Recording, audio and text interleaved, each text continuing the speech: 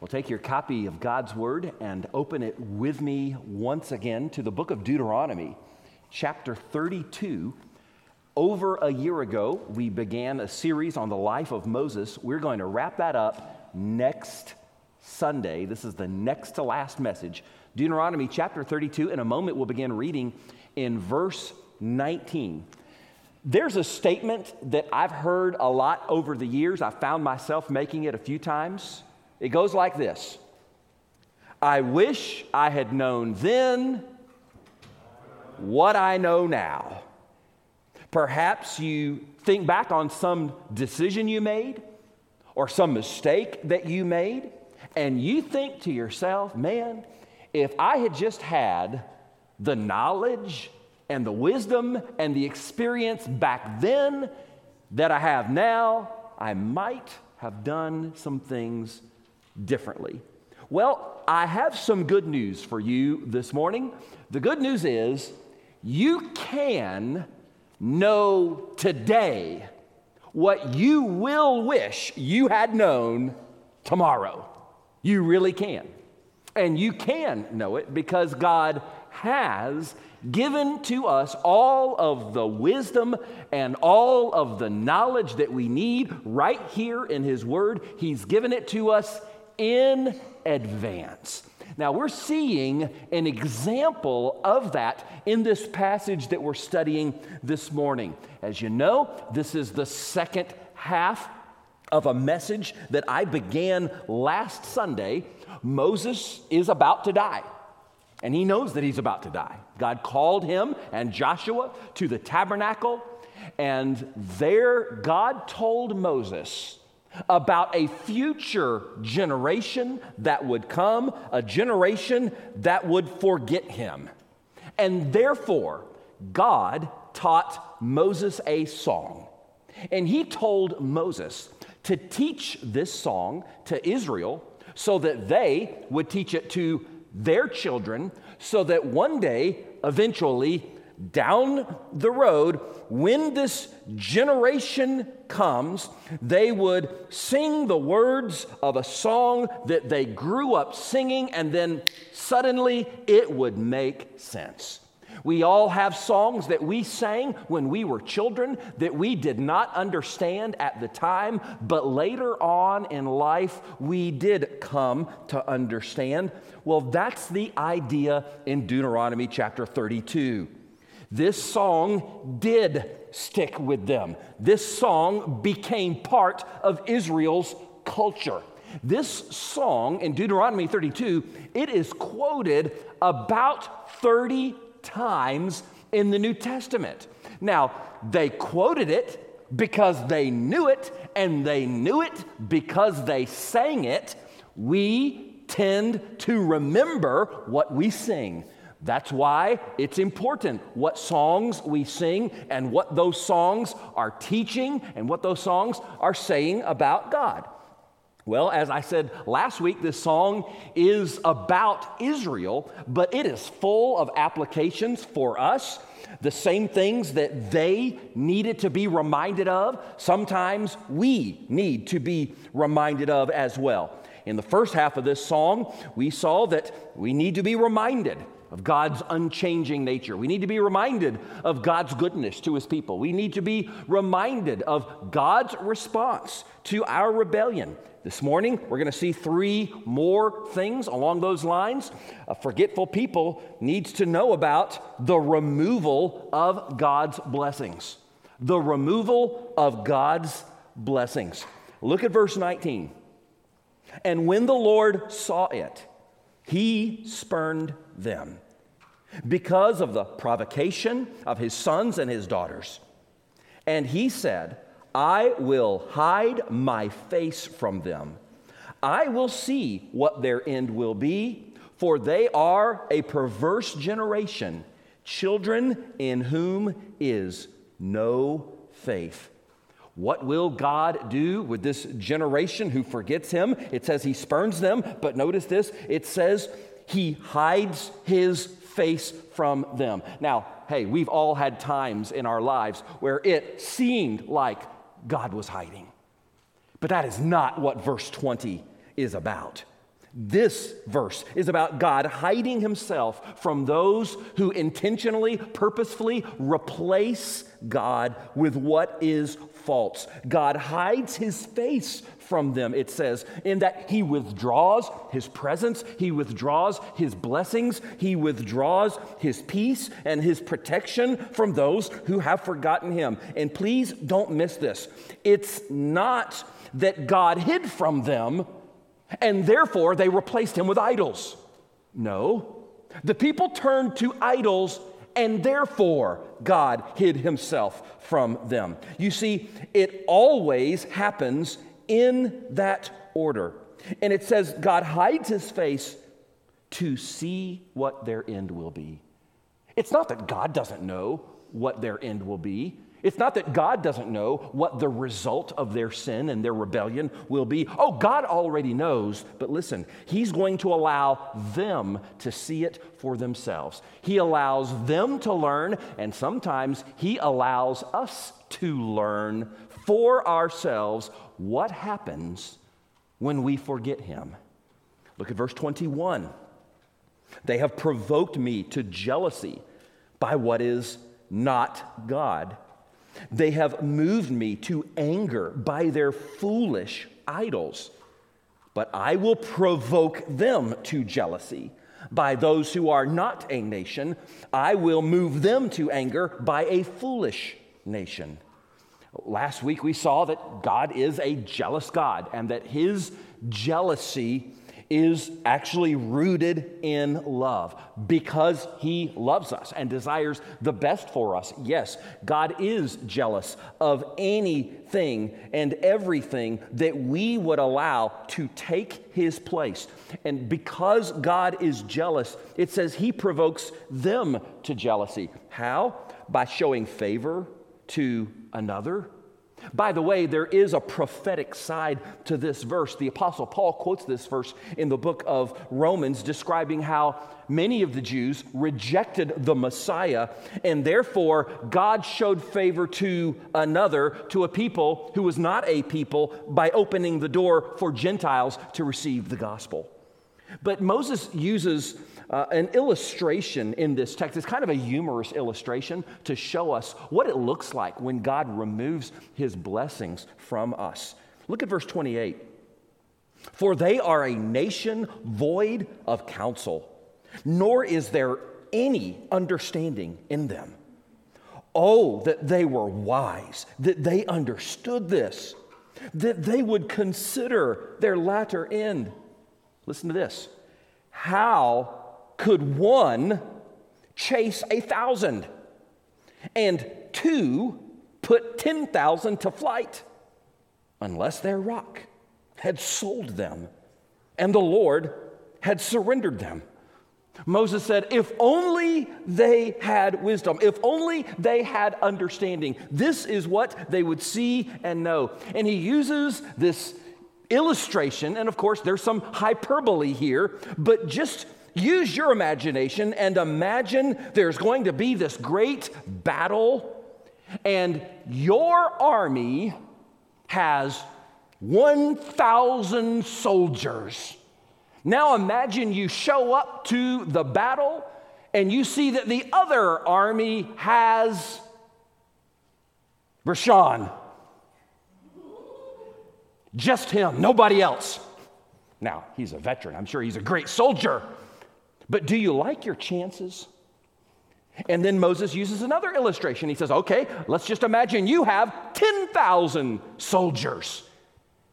And you go out to fight two, Brashan and Hector.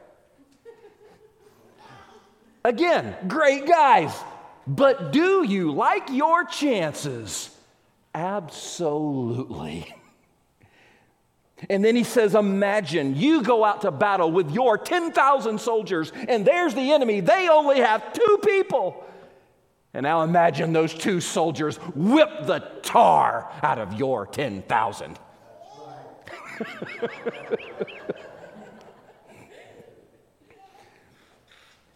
Now, here's the point.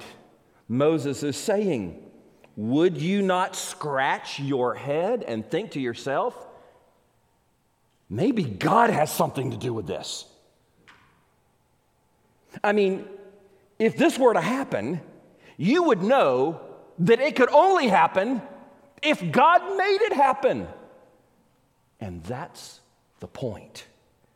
You see, God will work in your life in such a way that there can be no doubt that He is the one doing it. And God doesn't have to speak in a big, loud, audible voice in order for that to happen. He can work in ways in your life. He can work against you in ways that you just know, hey, this cannot be coincidence. It's not even logical for you to deny it. And anybody can see it. Look at what he says in verse 31. For their rock is not like our rock, even our enemies themselves being judges. Our enemies, even they can see what is happening. God will work in our lives so that even non-believers look at us and see what's going on. And even they say to us, I think God's trying to get your attention. Are you paying attention? Well, one of the ways God does this, one of the ways God removes His blessings, is by diminishing our ability to enjoy the fruit of our sin. Look at verse 32. For their vine is of the vine of Sodom and of the fields of Gomorrah. Their grapes are grapes of gall. Their clusters are bitter. Their wine is the poison of serpents and the cruel venom of cobras. Notice that God will allow you to drink from the vines of Sodom and Gomorrah, but you won't really enjoy it. You might for a while, but Moses said, it's like gall. It's bitter. He said, it's like drinking venom. And even if you do get some temporary pleasure from your sin, from your rebellion, then what? What happened to Sodom? What happened to Gomorrah? Destruction. And that's it. That's the reward of rebellion that we have to look forward to. And by the way, that is why you should never be envious of wicked people. No matter how famous they are, no matter how rich they are, no matter how good looking they are, no matter what they have that you would love to have, you should never, ever be envious of the wicked. Look at verse 36. It says, for the Lord will judge His people and have compassion on His servants. When? When He sees that their power is gone and there is no one remaining, bond or free, He will say, where are their gods? The rock in which they sought refuge, who ate the fat of their sacrifices and drank the wine of their drink offering. Let them rise and help you and be your refuge. Notice what God does for a forgetful people. He waits until their strength is gone. He allows them to get to the end of their rope. He allows them to see for themselves that the false gods they chose to worship simply cannot save them and cannot satisfy them. He says, okay, you want to trust in these other gods? Let's see what happens when trials and tribulations come into your life. Let's see if these other gods you have chosen can help you. And of course, they can't. There's this statement, it was inspired by something that Chris Wright said. He said, false gods never fail to fail. False gods, meaning anything in your life that takes the place that God deserves.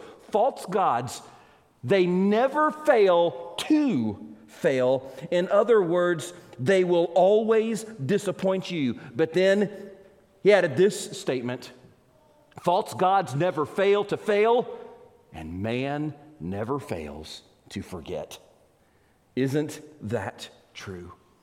Well, what do we need to remember? What does a future generation need to remember that has forgotten God? They need to remember what happens, and that is the removal of God's blessings. And we see in this song several ways in which that takes place. But there's something else that a forgetful generation needs to remember, and we need to remember as well, and that is, listen to me carefully, the fierceness of God's judgment. Guys, I'm going to warn you at this point.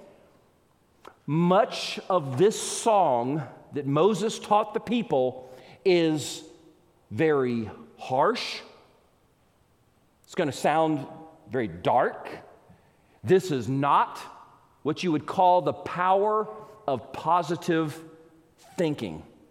Moses takes a very good part of this song, and he describes God's judgment, maybe in a way you have never heard God's judgment described before. He describes God's judgment in a way that ought to stop us in our tracks and put the fear of God in our hearts. And my prayer is that as I read these next few verses, this would not just be words on a page or words on a screen. My prayer is that we look at this and we let this sink in. That we would actually let this have the effect that God wants it to have. It's not pleasant, but God knows that they needed to hear it, and we need to hear it. So just listen to verse 22. For a fire is kindled in my anger, and shall burn to the lowest hell. It shall consume the earth with her increase, and set on fire the foundations of the mountains. I will heap disasters on them. I will spend my arrows on them. They shall be wasted with hunger, devoured by pestilence and bitter destruction. I will also send against them the teeth of beasts with the poison of serpents of the dust. The sword shall destroy outside, for there shall be terror within for the young man and virgin, the nursing child, with the man of gray hairs. Think for just a moment about the language that's being used here. Fire, hell, disaster, arrows, hunger, devoured, pestilence, bitter destruction, beasts, poison, serpents, sword, terror. Moses is reaching as deep down as he can into his bag of Hebrew vocabulary to use every single word that he can to describe the greatness of God's wrath against sin and the fierceness of God's judgment for those whose sins are not forgiven. And you know what? Moses goes on to tell him, it could have been worse. Go back to verse 26. I would have said, I will dash them in pieces. I will make the memory of them to cease from among men. Had I not feared the wrath of the enemy, lest their adversaries should misunderstand, lest they should say, our hand is high, and it is not the Lord who has done all this. Now, this is what we call anthropomorphic language. When God says, had I not feared the wrath of the enemy, please understand that does not mean that God was afraid of anything his enemies might say or do. It means if God had given his people what they deserved, he already knew what some of his enemies would say. They would say, oh, their God was not able to save them. You see, God's desire is for the nations to know him and love him and worship him.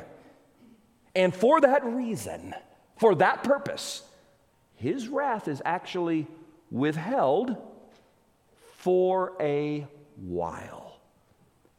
But meanwhile, the Bible says that God's wrath is being stored up. Look at verse 34. Is this not laid up in store with me, sealed up among my treasures? Vengeance is mine, and recompense. Their foot shall slip in due time. For the day of their calamity is at hand, and the things to come hasten upon them. Sometimes it may seem like God is never going to judge sin, but Moses said that judgment is being stored up. That kind of reminds us of what Paul said to the Romans. In Romans 2:5, he said that some of you are storing up wrath for the day of wrath. All of God's wrath, all of those terrible things that we saw back in verse 22, it's like it's being stored up, stored up, stored up, until eventually it's like the breaking of a dam, and that wrath is unleashed like a flood. God says it will happen because vengeance is mine. And by the way, let me point out that this verse is quoted in the New Testament as the reason why we as Christians are never to seek vengeance. Because if someone wrongs us or hurts us and we seek vengeance against them, we're actually doubting whether or not God will seek vengeance. We're doubting God's justice. We're basically saying, God will not enact justice, therefore I have to do it for him. And when we do that, we're undermining the gospel, because the heart of the gospel is that God is so holy and he is so just that he was willing to give his only begotten son to die on the cross in order to satisfy the law's demands. But we don't have to worry about whether or not God will judge evil. Moses said, verse 35, their foot will slip. Their calamity is at hand. It's not a matter of if. The Bible says it's just a matter of when he will do it. You skip down to verse 39. God does something unusual. He even swears that he will do it. Now see that I, even I, am he, and there is no God besides me. He's not the head of a pantheon. No, he's the only God. I kill and I make alive. I wound and I heal. Nor is there any who can deliver from my hand. Now notice this. For I raise my hand to heaven and say, as I live forever, if I whet my glittering sword and my hand takes hold on judgment, I will render vengeance to my enemies and repay those who hate me. I will make my arrows drunk with blood, and my sword shall devour flesh with the blood of the slain and the captives from the heads of the leaders of the enemy.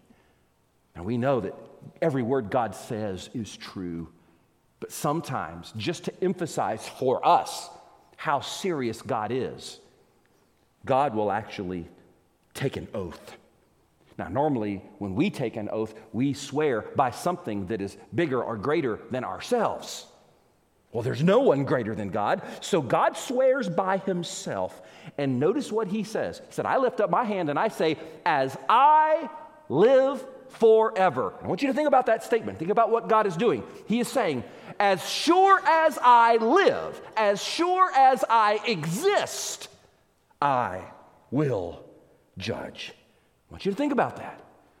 You can't even talk about God without talking about his judgment, because the moment you remove judgment from the conversation, it is no longer God you are talking about. Because a God who does not judge sin is not God at all. God bases his own existence on the fact that he will, in fact, judge sin. A man by the name of J. Orr said this. He said, a God who is incapable of moral indignation would be equally incapable of moral love, and could not, with truth, be spoken of as dispensing mercy. Wrath and love are opposite poles of one affection. That's so true.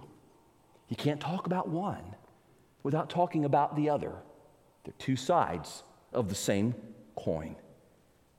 What we are reading in God's Word today, man, it is not popular. It's not popular in this world. It's not popular in churches. You don't hear this preached very often, not in many places. But listen to me carefully. A God who cannot destroy evil cannot help us. A God who weeps over evil but cannot do anything about it is not worthy of our worship.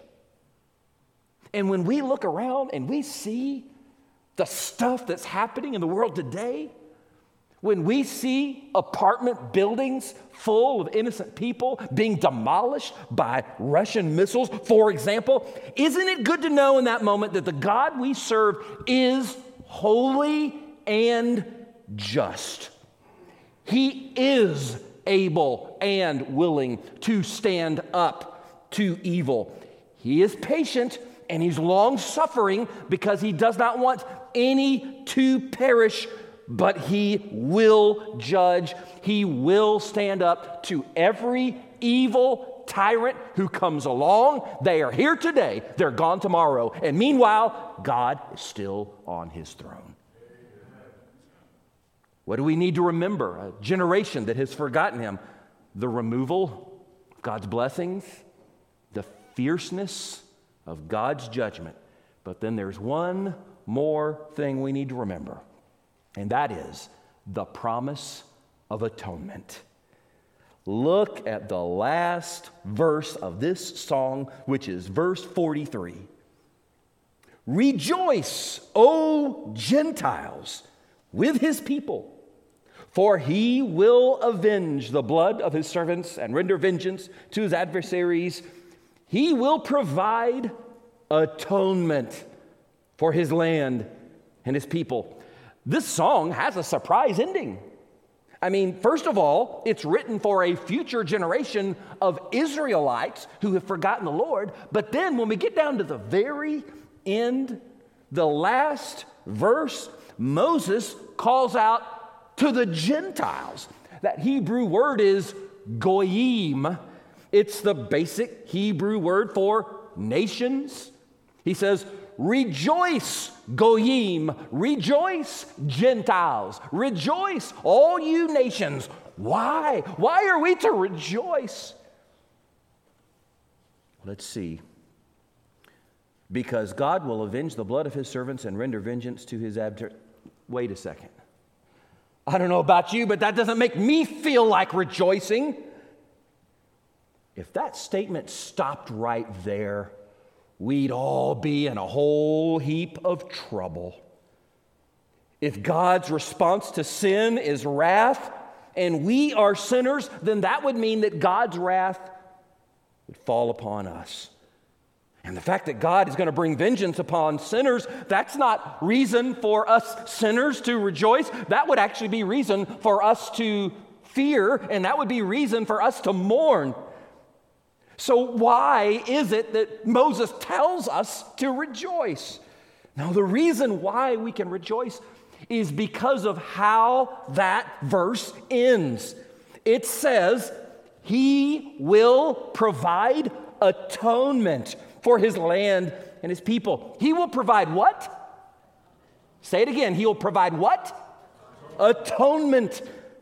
That word atonement means to appease, to pacify, and at its root in the Hebrew, it comes from that word meaning to cover.